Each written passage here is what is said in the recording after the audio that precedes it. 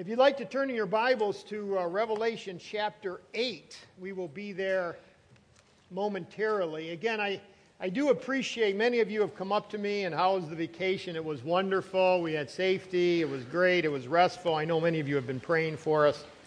And I just want to say a big thank you because it is always great to get away and it is always great to come back, isn't it?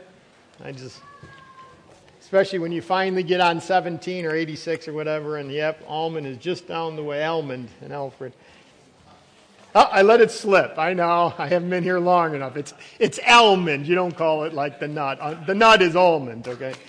All right, yeah, for you almondites. Now, we drove, so the part of the illustration I'm using wasn't happening today, but one of the things I enjoy when I have to get on a plane, especially I remember LAX when we flew out to Los Angeles for a Shepherd's Conference years ago, is as you're coming into the big city and just being able to see, the cul-de-sacs and the rivers and the layout of the land and the mountains in the background, and if it's early in the morning, maybe the sun is coming up, or if it's late at night and it's just lights, it's just phenomenal, right? Because you're so far up in the air. Thousands of feet, and you're coming down. Well, what I thought we would do today is, first of all, give you maybe a 20,000 foot overview of where we've been. Because I was looking up in my notes, the last time I preached on Revelation was December 6, 2015. It's been a long time. We've done this, that, and the other thing, and now we're back into Revelation. But I think we need to kind of set the big picture. Otherwise, you may lose yourself. Where exactly are we in the tribulation? Because we are in the tribulation. No, I don't mean we are, but in the book. But again, we got to find our location. And what I did in your outline is I just put down tribulation, beginning, middle, end, thereabouts. You might want to take your outline out. I had to do this before I left for vacation, so it's perhaps not as complete as it normally would be, but it kind of gives you the sketch. But again, let's get an overview, 30,000 foot overview of where we are. And let me just paint it out as far as the tribulation. Now again, you remember with me that we know that the Bible speaks of a 7-year tribulation. It's the 70th week of Daniel. Again, it's going to last for 7 years. The beginning of the tribulation has already happened by the time we get to Revelation chapter 8. Again, at the very, very beginning of the 7-year tribulation, the Antichrist signs a covenant with Israel, bringing peace to Israel and Jerusalem. You see that in Daniel 9, verse 27, and we see a hint of that also in Revelation chapter 6. The Jewish temple in Jerusalem is rebuilt. By the time the tribulation begins, the tribulation temple has been rebuilt or is being built just at the very, very beginning. And the Roman Empire has emerged as a 10-nation federation. We get that out of Daniel. But I just want you to kind of get the big picture. A lot of things are happening in Israel at the very beginning of the tribulation period. Again, as we enter into the first half of the 3.5 years, and again, the tribulation, I don't have this up, but the tribulation is 7 years long, but you can split it right in half because there's a lot of reference to the last 42 months, the last 1,260 days, the last 3.5 years. So we know that the tribulation itself is split 7 years, 3.5 years, 3.5 years. As that first 3.5 years transpire, that's where you find the 7 seal judgments beginning to be opened, and we saw them in chapter 6, okay? That's also where the 144,000 are saved. Now remember, the rapture of the church, now all of a sudden there's a moment of time that in this world there is no witness other than the angel. It talks about an angel preaching the eternal gospel. But again, all believers are out of this world. Now, immediately, apparently, there's a great... because of seeds planted before the tribulation, many get immediately saved, and I believe the 144,000 are saved at the very beginning of that first 3.5 years. So they're saved. They're not sealed yet. They're saved. And that's also where you get right at the end of the 3.5 somewhere in there is where the Gog and Magog, the war of Gog and Magog, which is basically the northern army. That's when that happens. Gog and Magog, by the way, that battle is different from Armageddon. There's two different, and if so, you could. A God coalition. We haven't taught on this out of Ezekiel, but if you, that was good. But if you go down Rosh, Magog, Meshach, Tubal, these are the actual countries right now: Russia, Turkey, Iran, Sudan. Okay, now you start saying, wait a second, those people are starting to work together. I wonder if we're close to the end. But it's in the first 3.5 years that the war happens, Gog and Magog. Again, different from Armageddon, which is at the end of the tribulation. So that's the first half, okay? That's the first half of the 7 years, 3.5 years. Then you hit the midpoint. Now, at the midpoint, according to Daniel 9:27, Antichrist breaks the covenant with Israel. Okay, so there's been peace. All of a sudden, he breaks the covenant. He begins to consolidate his empire. By the way, he's able to do that. He gets a lot more power because when those countries of Russia, Sudan, Iran are destroyed supernaturally by God, there's a vacuum created. Power vacuum, right? I mean, in other words, now Antichrist with his coalition can come in and start gobbling up pieces right around Israel. Makes perfect sense.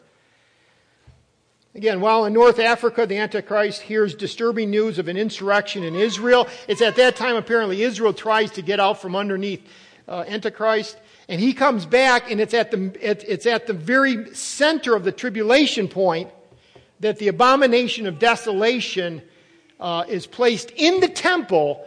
And it's an image, basically, he says, it's an image of himself, Antichrist, and he wants the Jewish people, just like Antigonus, to worship it, okay? Now, do you see what's happened?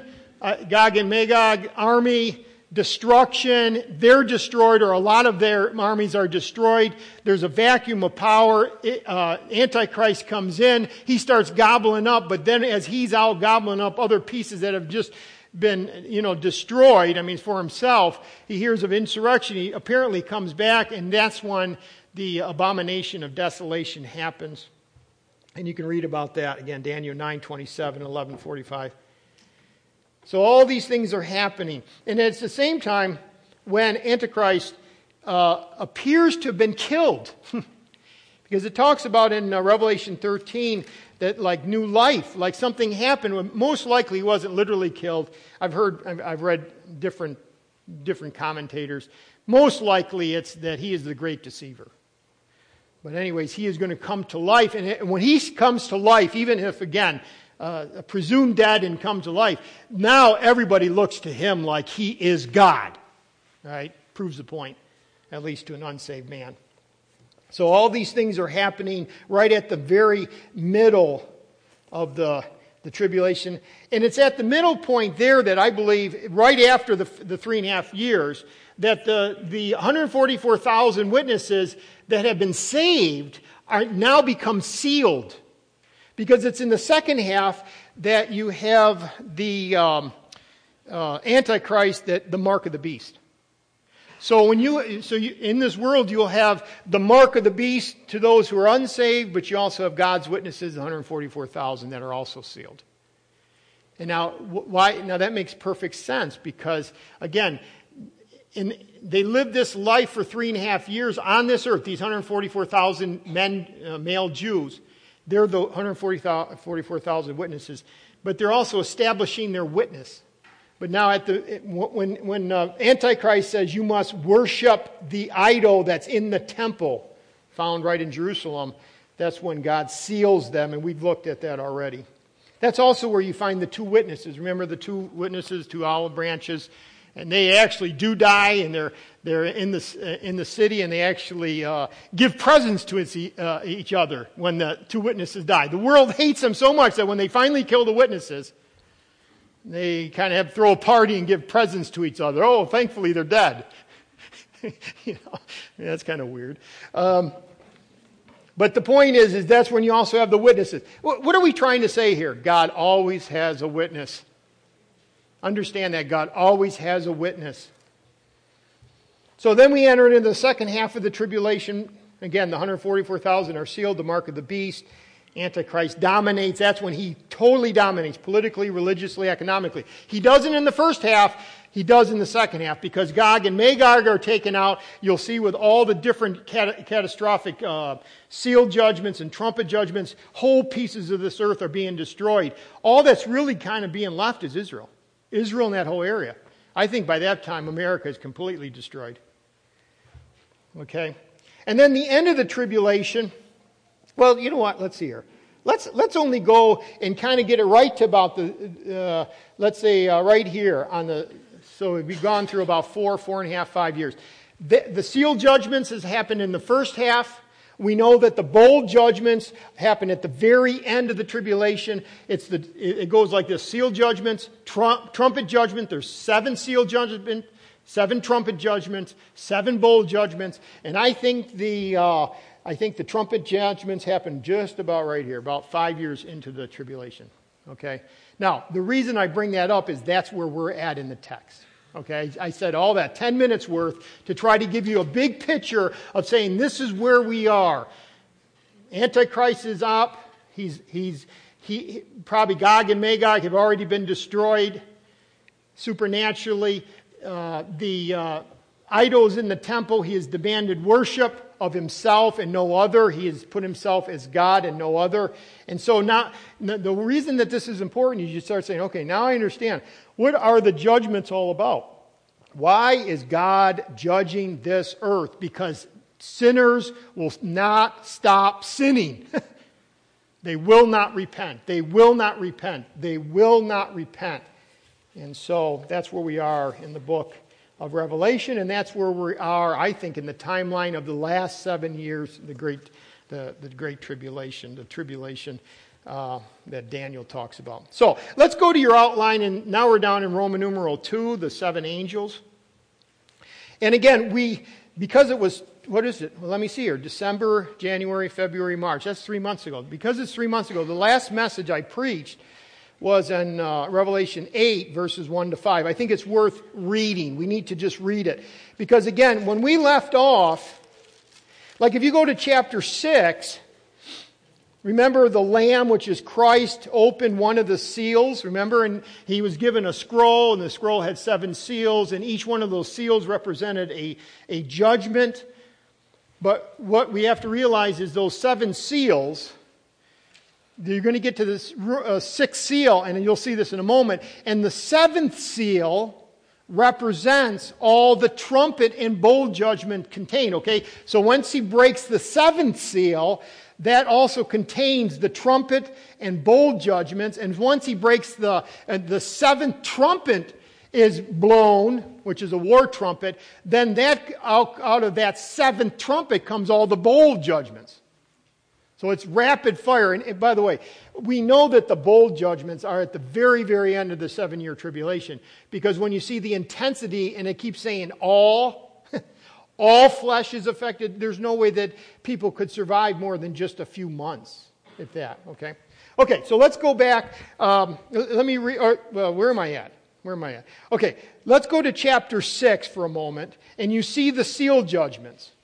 First of all, the white horse, verse 2, chapter 6, verse 2. And I looked, and behold, the white horse. See, a seal was broken, and a white horse. And he who sat on it had a bow and a crown, and given to him, and he went out to conquer and to conquer. This is Antichrist is sitting on the horse, and this is false peace. See, that's at the very beginning. What does he do? He signs a contract or a covenant with Israel. Antichrist, and there's false peace in the land. Finally, after all these hundreds and hundreds of years, there's a false peace.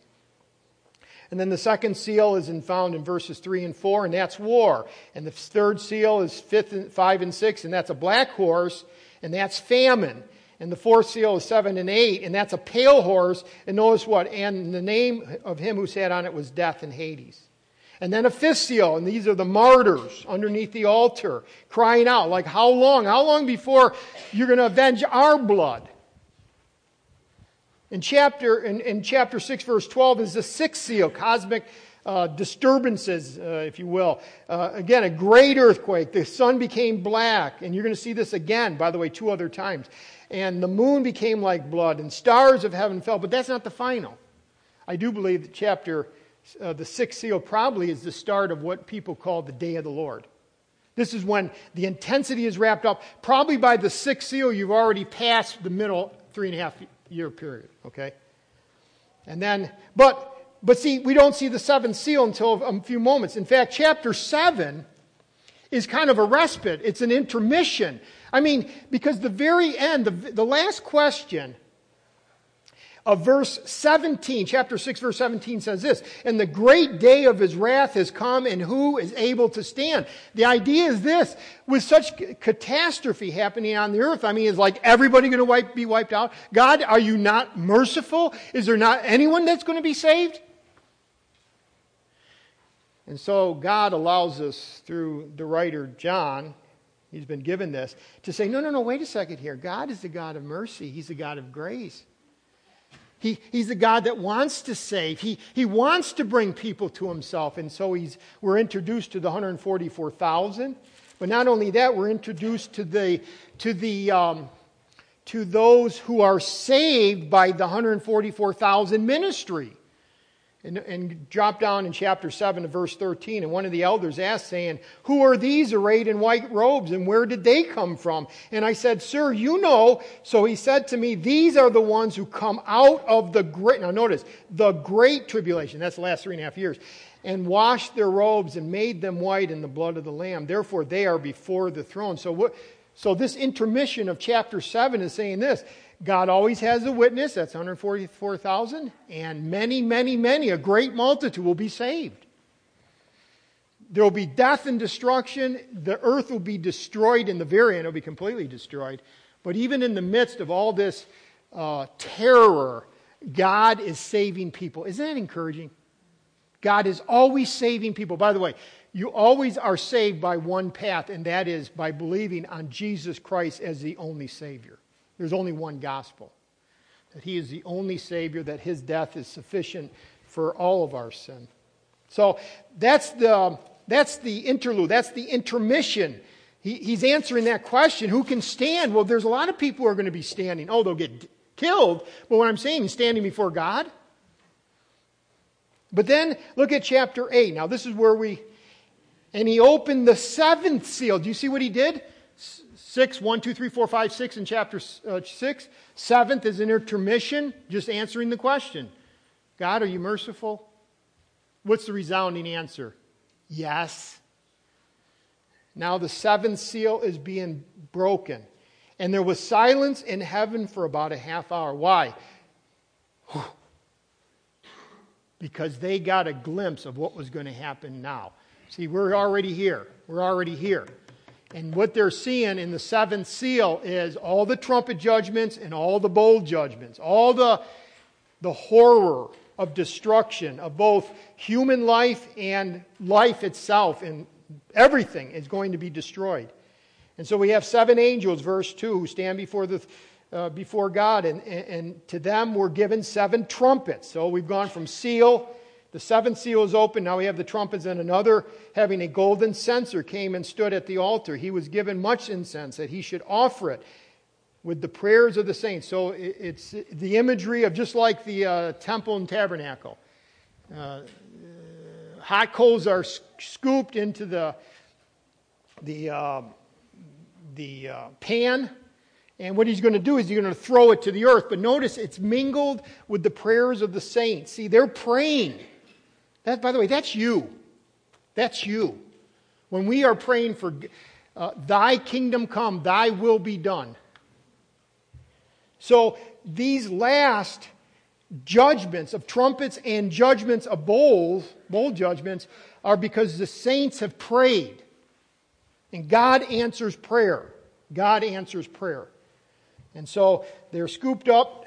Then the angel took the censer, verse 5, filled it with fire from the altar and threw it on the earth, and there was noises and thunders and lightnings and an earthquake. So the 7 angels who had the 7 trumpets prepared themselves to sound. Now notice, throwing that to the earth and the earthquake and everything else, what wasn't the 7 trumpets?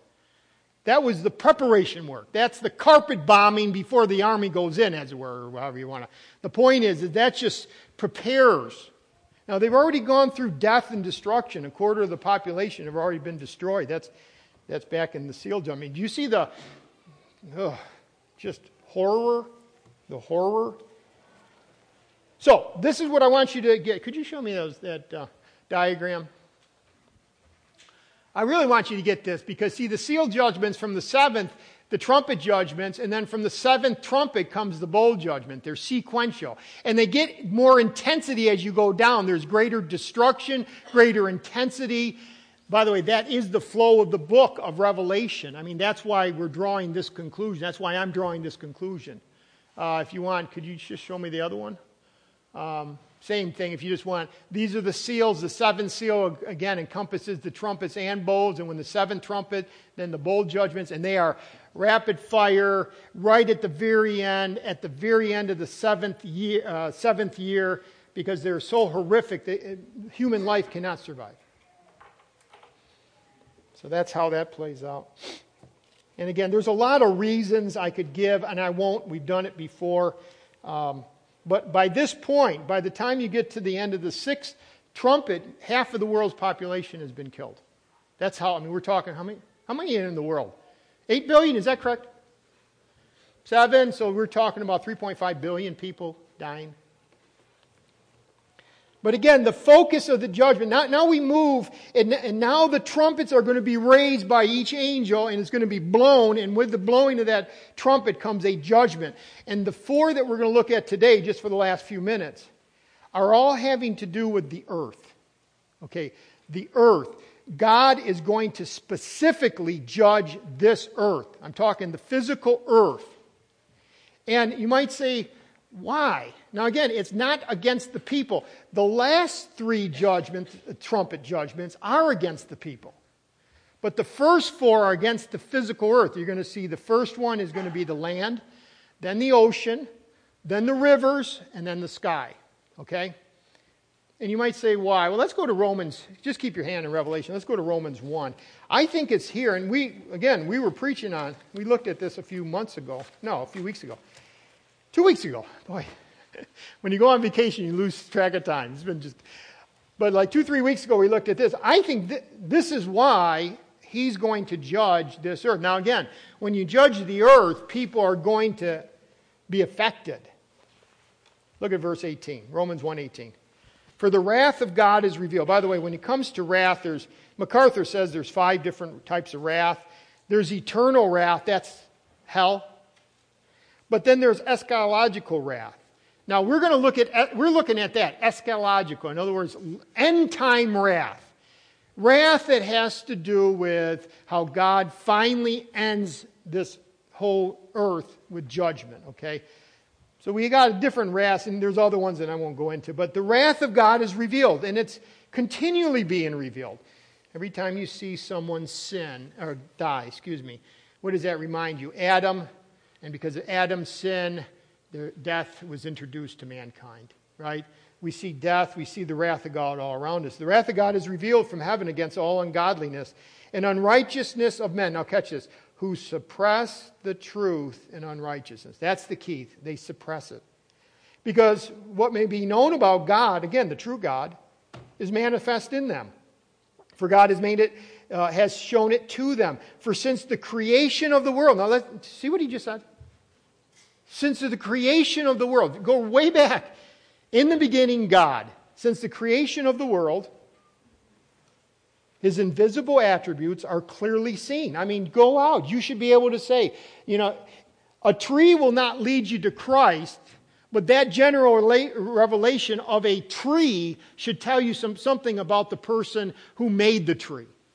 The intricacies, the wisdom of a tree. Okay? So again, for since the creation of the world, his invisible attributes are clearly seen, being understood by the things that are made, even his eternal power and Godhead. When he says eternal power, that's what he did. Godhead is who he is. So that they are without excuse. Because although they knew God, They did not glorify him as God. By the way, do not ever fall into the trap of Neanderthal man. Remember, Adam was smarter than we are. We're not progressing up, we're declining down. Okay? It was I read in one study, hundreds and thousands of years before man rejected God the way that we see it today. Okay? We are declining down, degrading down. So in other words, there's without excuse. What they knew of God, they did not glorify him as God, nor were thankful, but became futile in their thinking. Their foolish hearts were dark, and professing to be wise, they became fool. Changed the glory of the incorruptible God to an image made like corruptible man and birds and four-footed animals. What did he do? What did they do?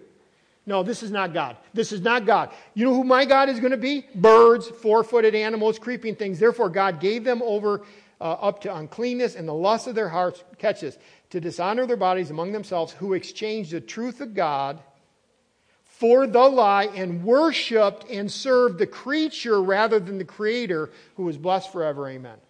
So what did it finally end up doing? Worshipped and served the creature rather than the Creator. Okay, at the end, or actually past the middle point of the tribulation, what's going to happen? God is going to say this.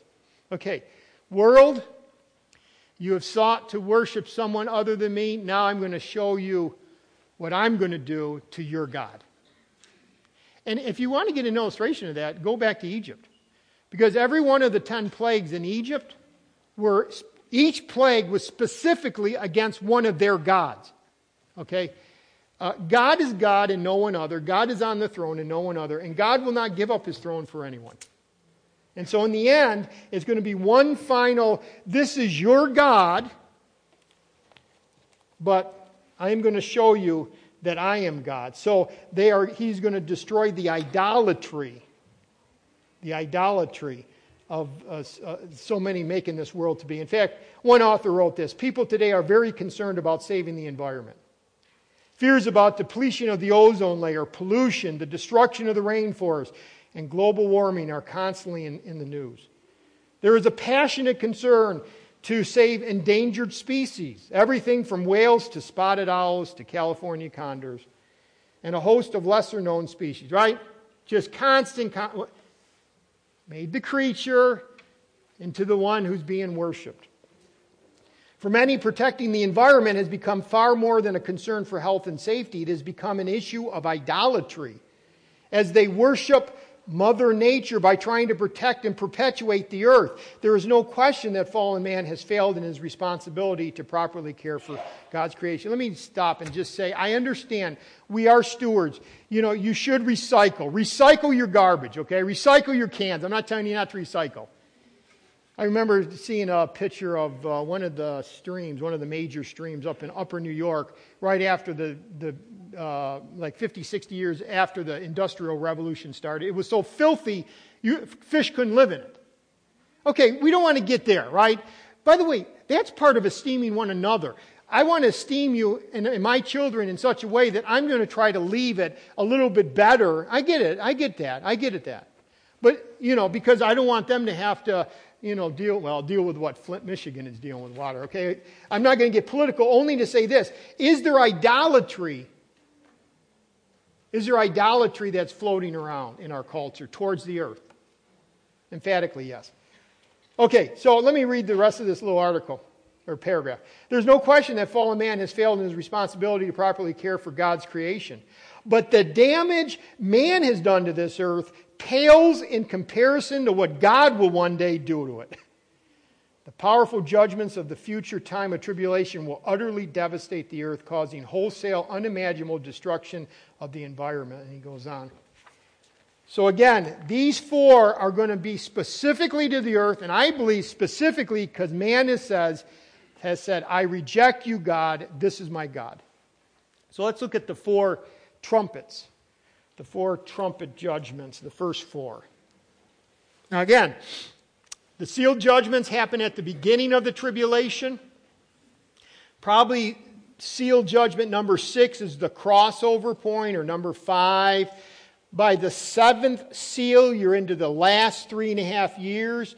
These are going to stretch out for a few years, 2+ years, and it's not to the very end that the bowl judgments happen. So let's look at the first trumpet.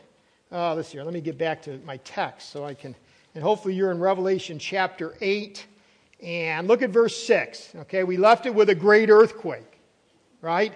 Thunderings and lightnings and an earthquake.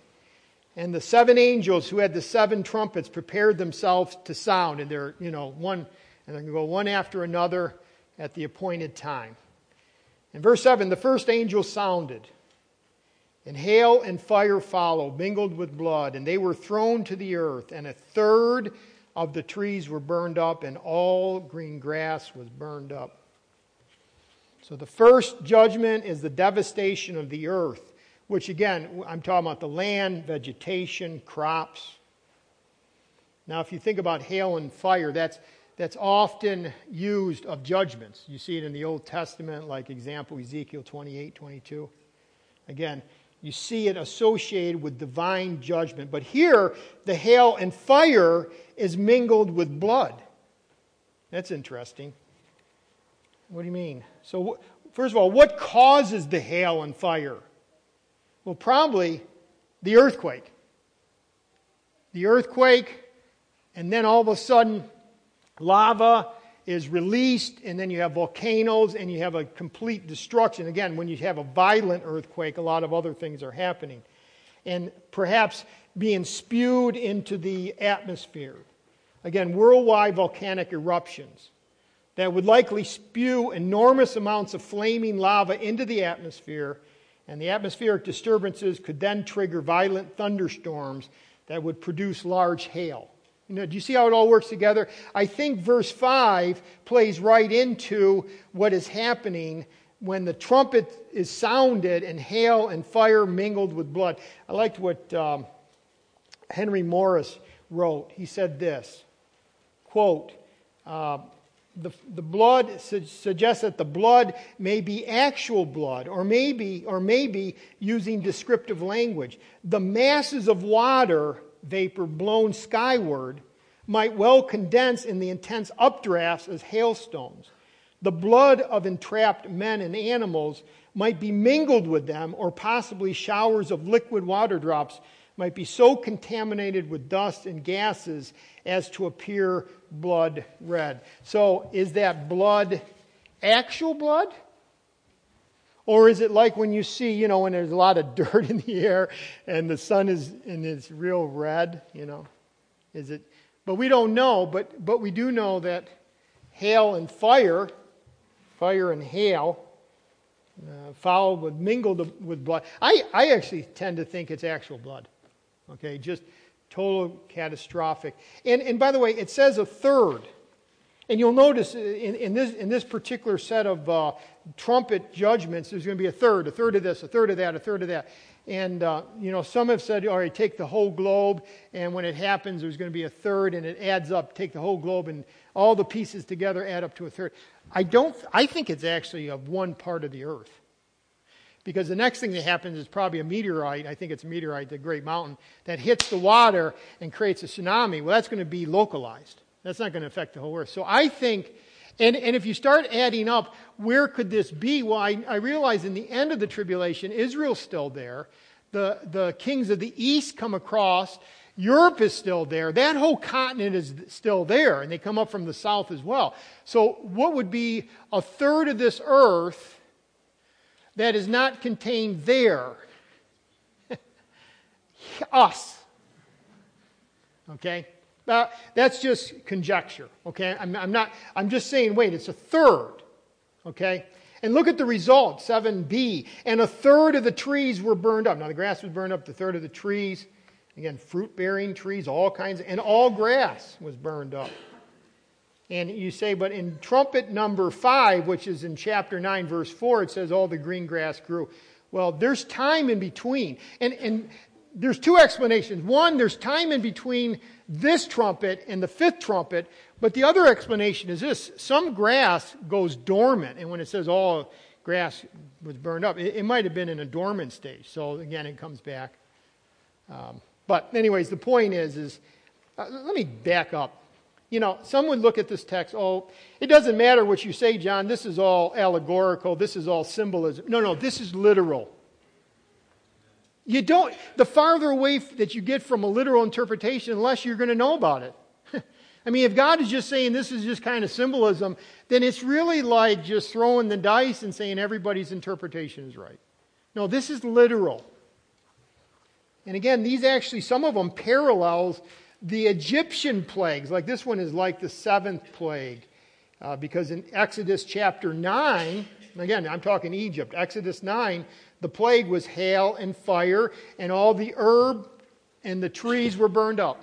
That's what happened, God, through Moses back in Egyptian time. Well, here's a repeat, except this time it's not just to one little country. This is to a third of the world. You want to worship the world? I will destroy it.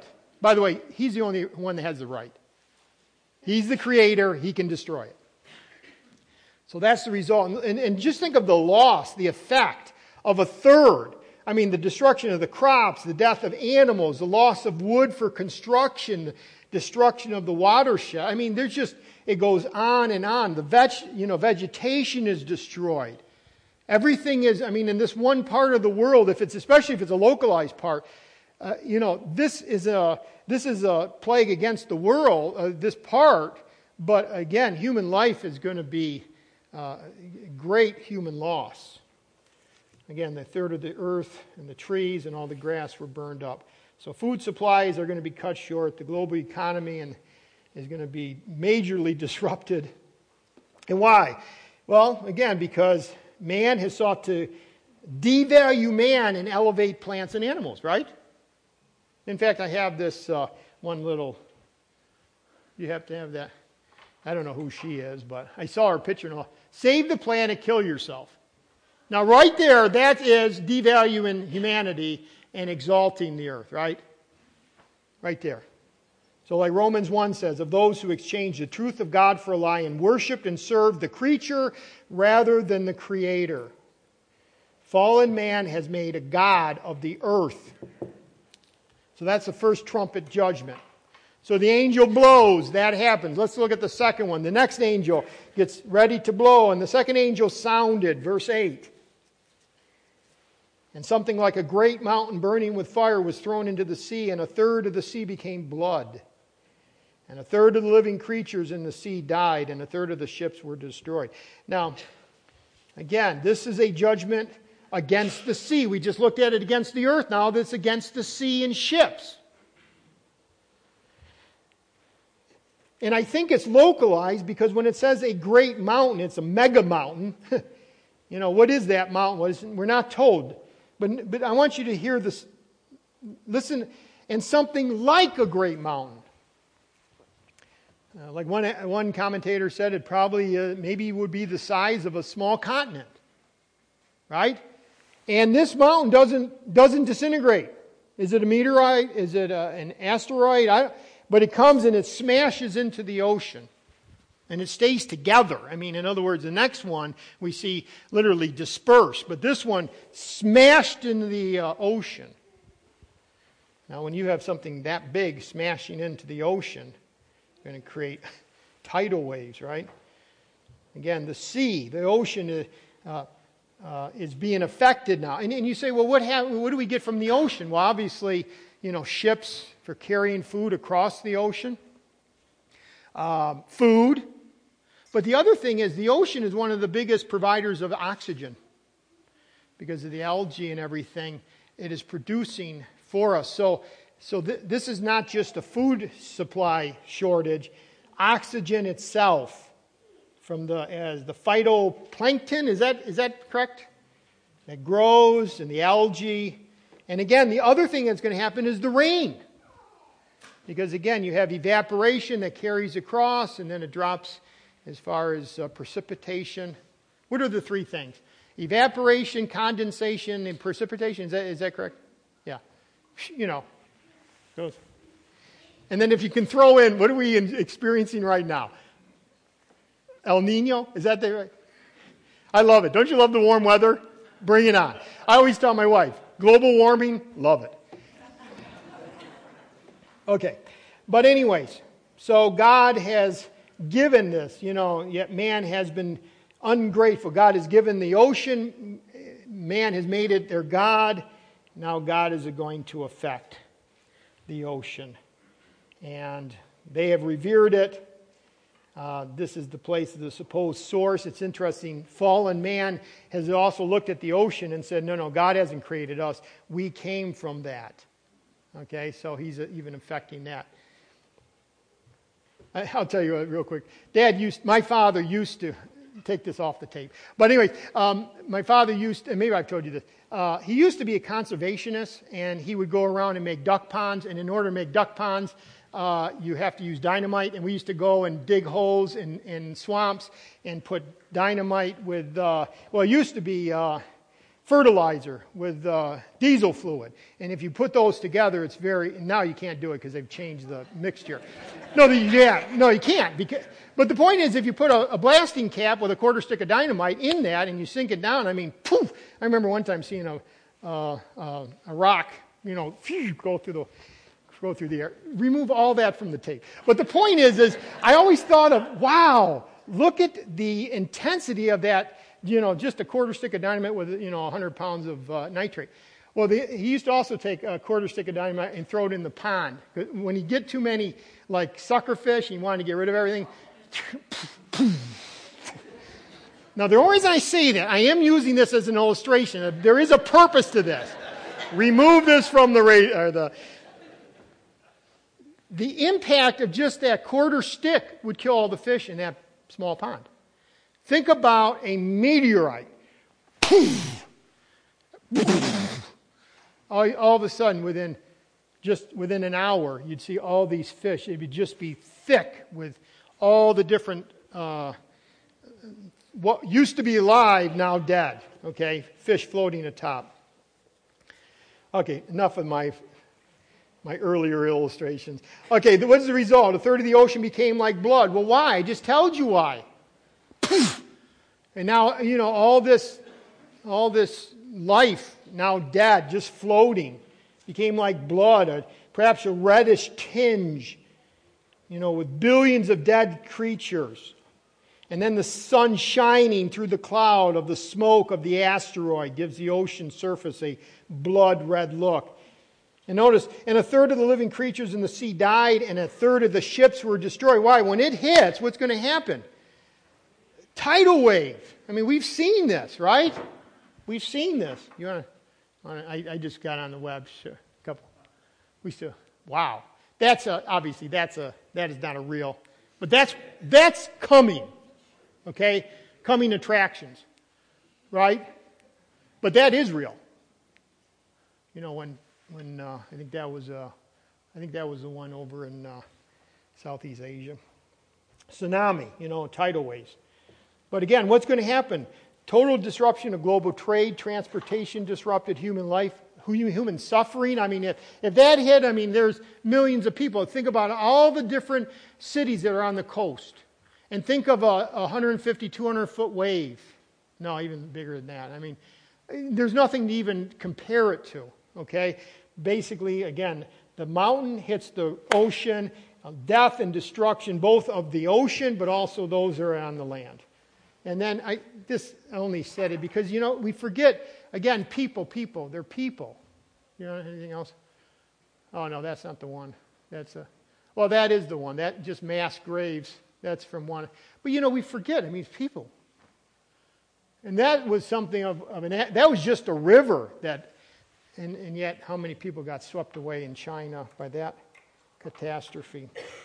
Okay, let's go quickly to number 3, the fresh waters of the rivers made bitter. And then the third angel sounded, and a great star, a celestial body, we don't know what the great star, fell from heaven burning like a torch.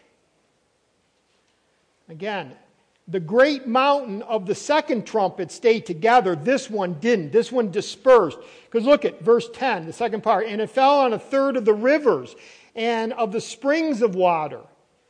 And the name of the star is wormwood, and the third of the waters became wormwood. And basically bitter, i.e. poisonous.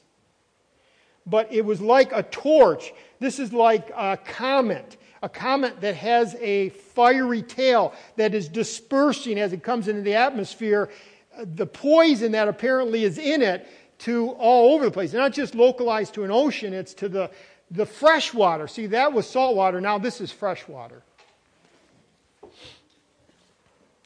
And look at what happens. And many men died from the water because it was made bitter. It killed because it was polluted, it was poisoned. It poisoned the water. Now, you can live for a while without food. You can't live very long without water. And that means all the rivers, all the fresh water, the wells, everything is polluted. My grandfather, Prince, used to always ask, how much is a gallon of water worth? And I'd say, well, not much. I can go to the spigot. But he said, what if you were in the desert and there was no water around and you hadn't drank anything for almost a whole day? How much would it be worth? See, it all depends on what you have. So again, now this and a third of the rivers and springs are poisoned. So now you know that many men died. And look at the fourth trumpet. Verse 12, then the fourth angel sounded, and a third of the sun was struck, and a third of the moon, and a third of the stars. And you keep hearing a similar word, third of them were darkened. Now again, earthquake and volcanoes and asteroids and meteorites. And it makes sense that the last is going to be the atmosphere. And again, this is reminiscent of the Egyptian plague, the ninth one in Exodus 10. Okay. Let me see. I got to close this down. The bottom line is death and destruction. You worshipped something other than me. He judges the earth, he judges the ocean, he judges the fresh water, he judges the sky, he judges man. But let me just throw out this final verse, a couple conclusions, and then we need to. And by the way, this is all focused in on Christ, because this is eschatological wrath. But for those who are believers, he has taken care of the eternal wrath. See, he has taken the wrath that belonged to us.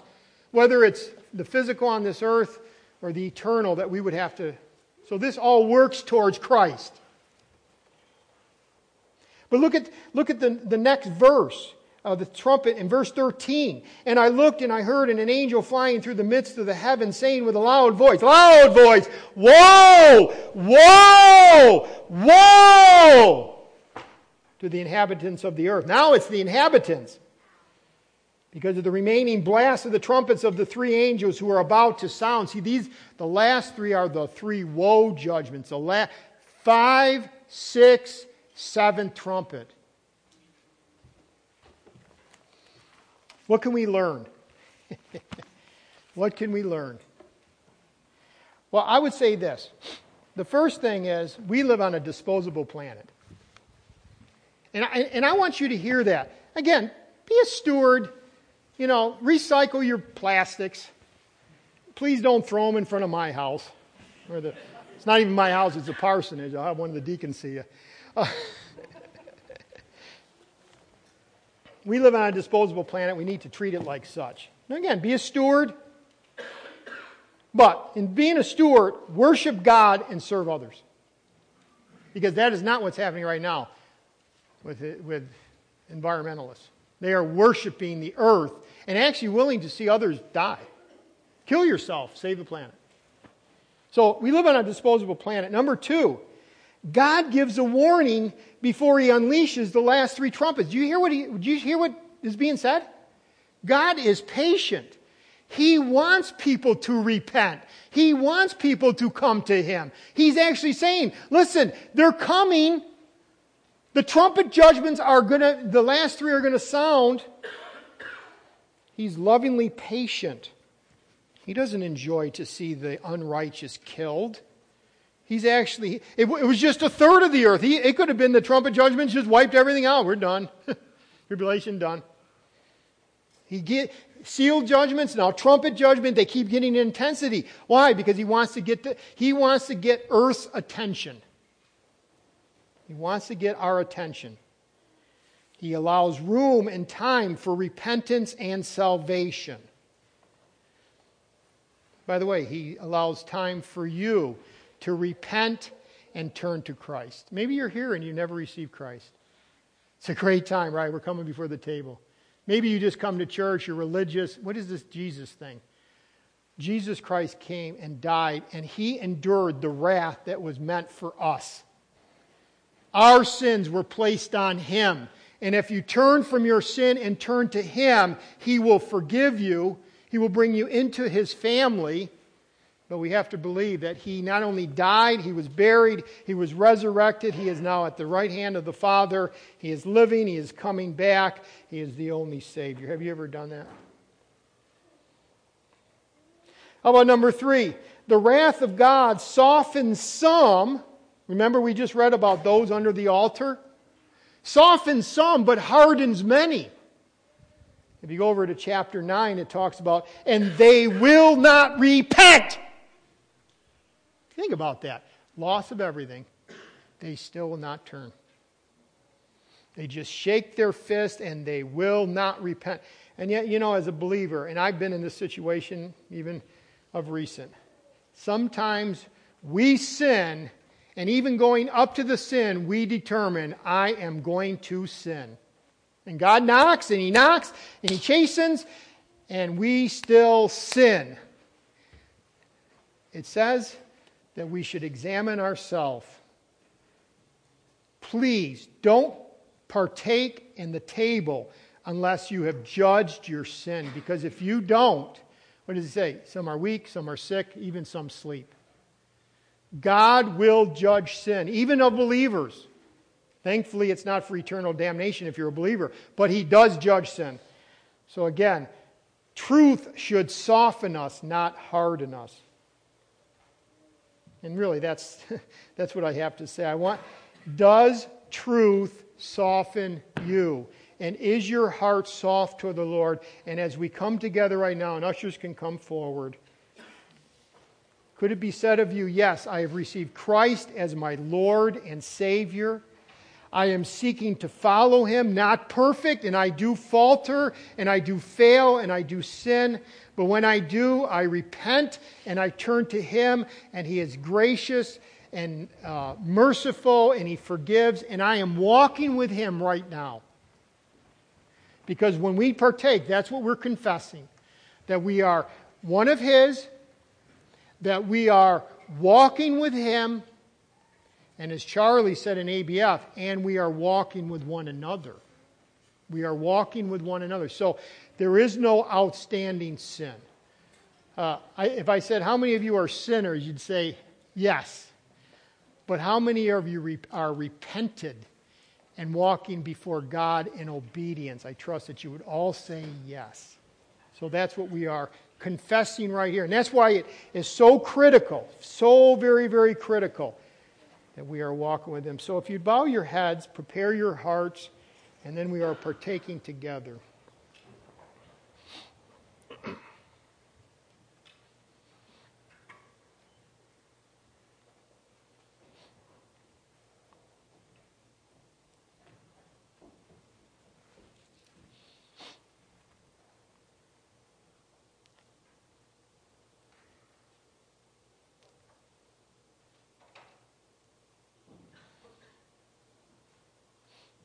Father, again, we thank You for showing us a glimpse of Your wrath that You will have on this earth. Because we know that the greatest wrath that You have was the wrath that You poured out on Your Son for sin. And we just want to thank You for the fact that as believers, that we will never have to face Your wrath. Father, we ask that You would prepare our hearts by Your Spirit so that we would partake in a worthy manner. Help us to come to this table in a very sober manner, not nonchalant. Lord, give us wisdom. And if there's a question whether or not we ought, may we make a decision of whether we do or don't based on what Your Word says. So we ask now that we would be able to partake together. And this would glorify You. And it would also be a blessing to each one of us as we confess publicly that we are walking with you. In Jesus' name, amen. It says in Scripture, I received from the Lord that which I also delivered to you, that the Lord Jesus on the same night in which he was betrayed, he took bread.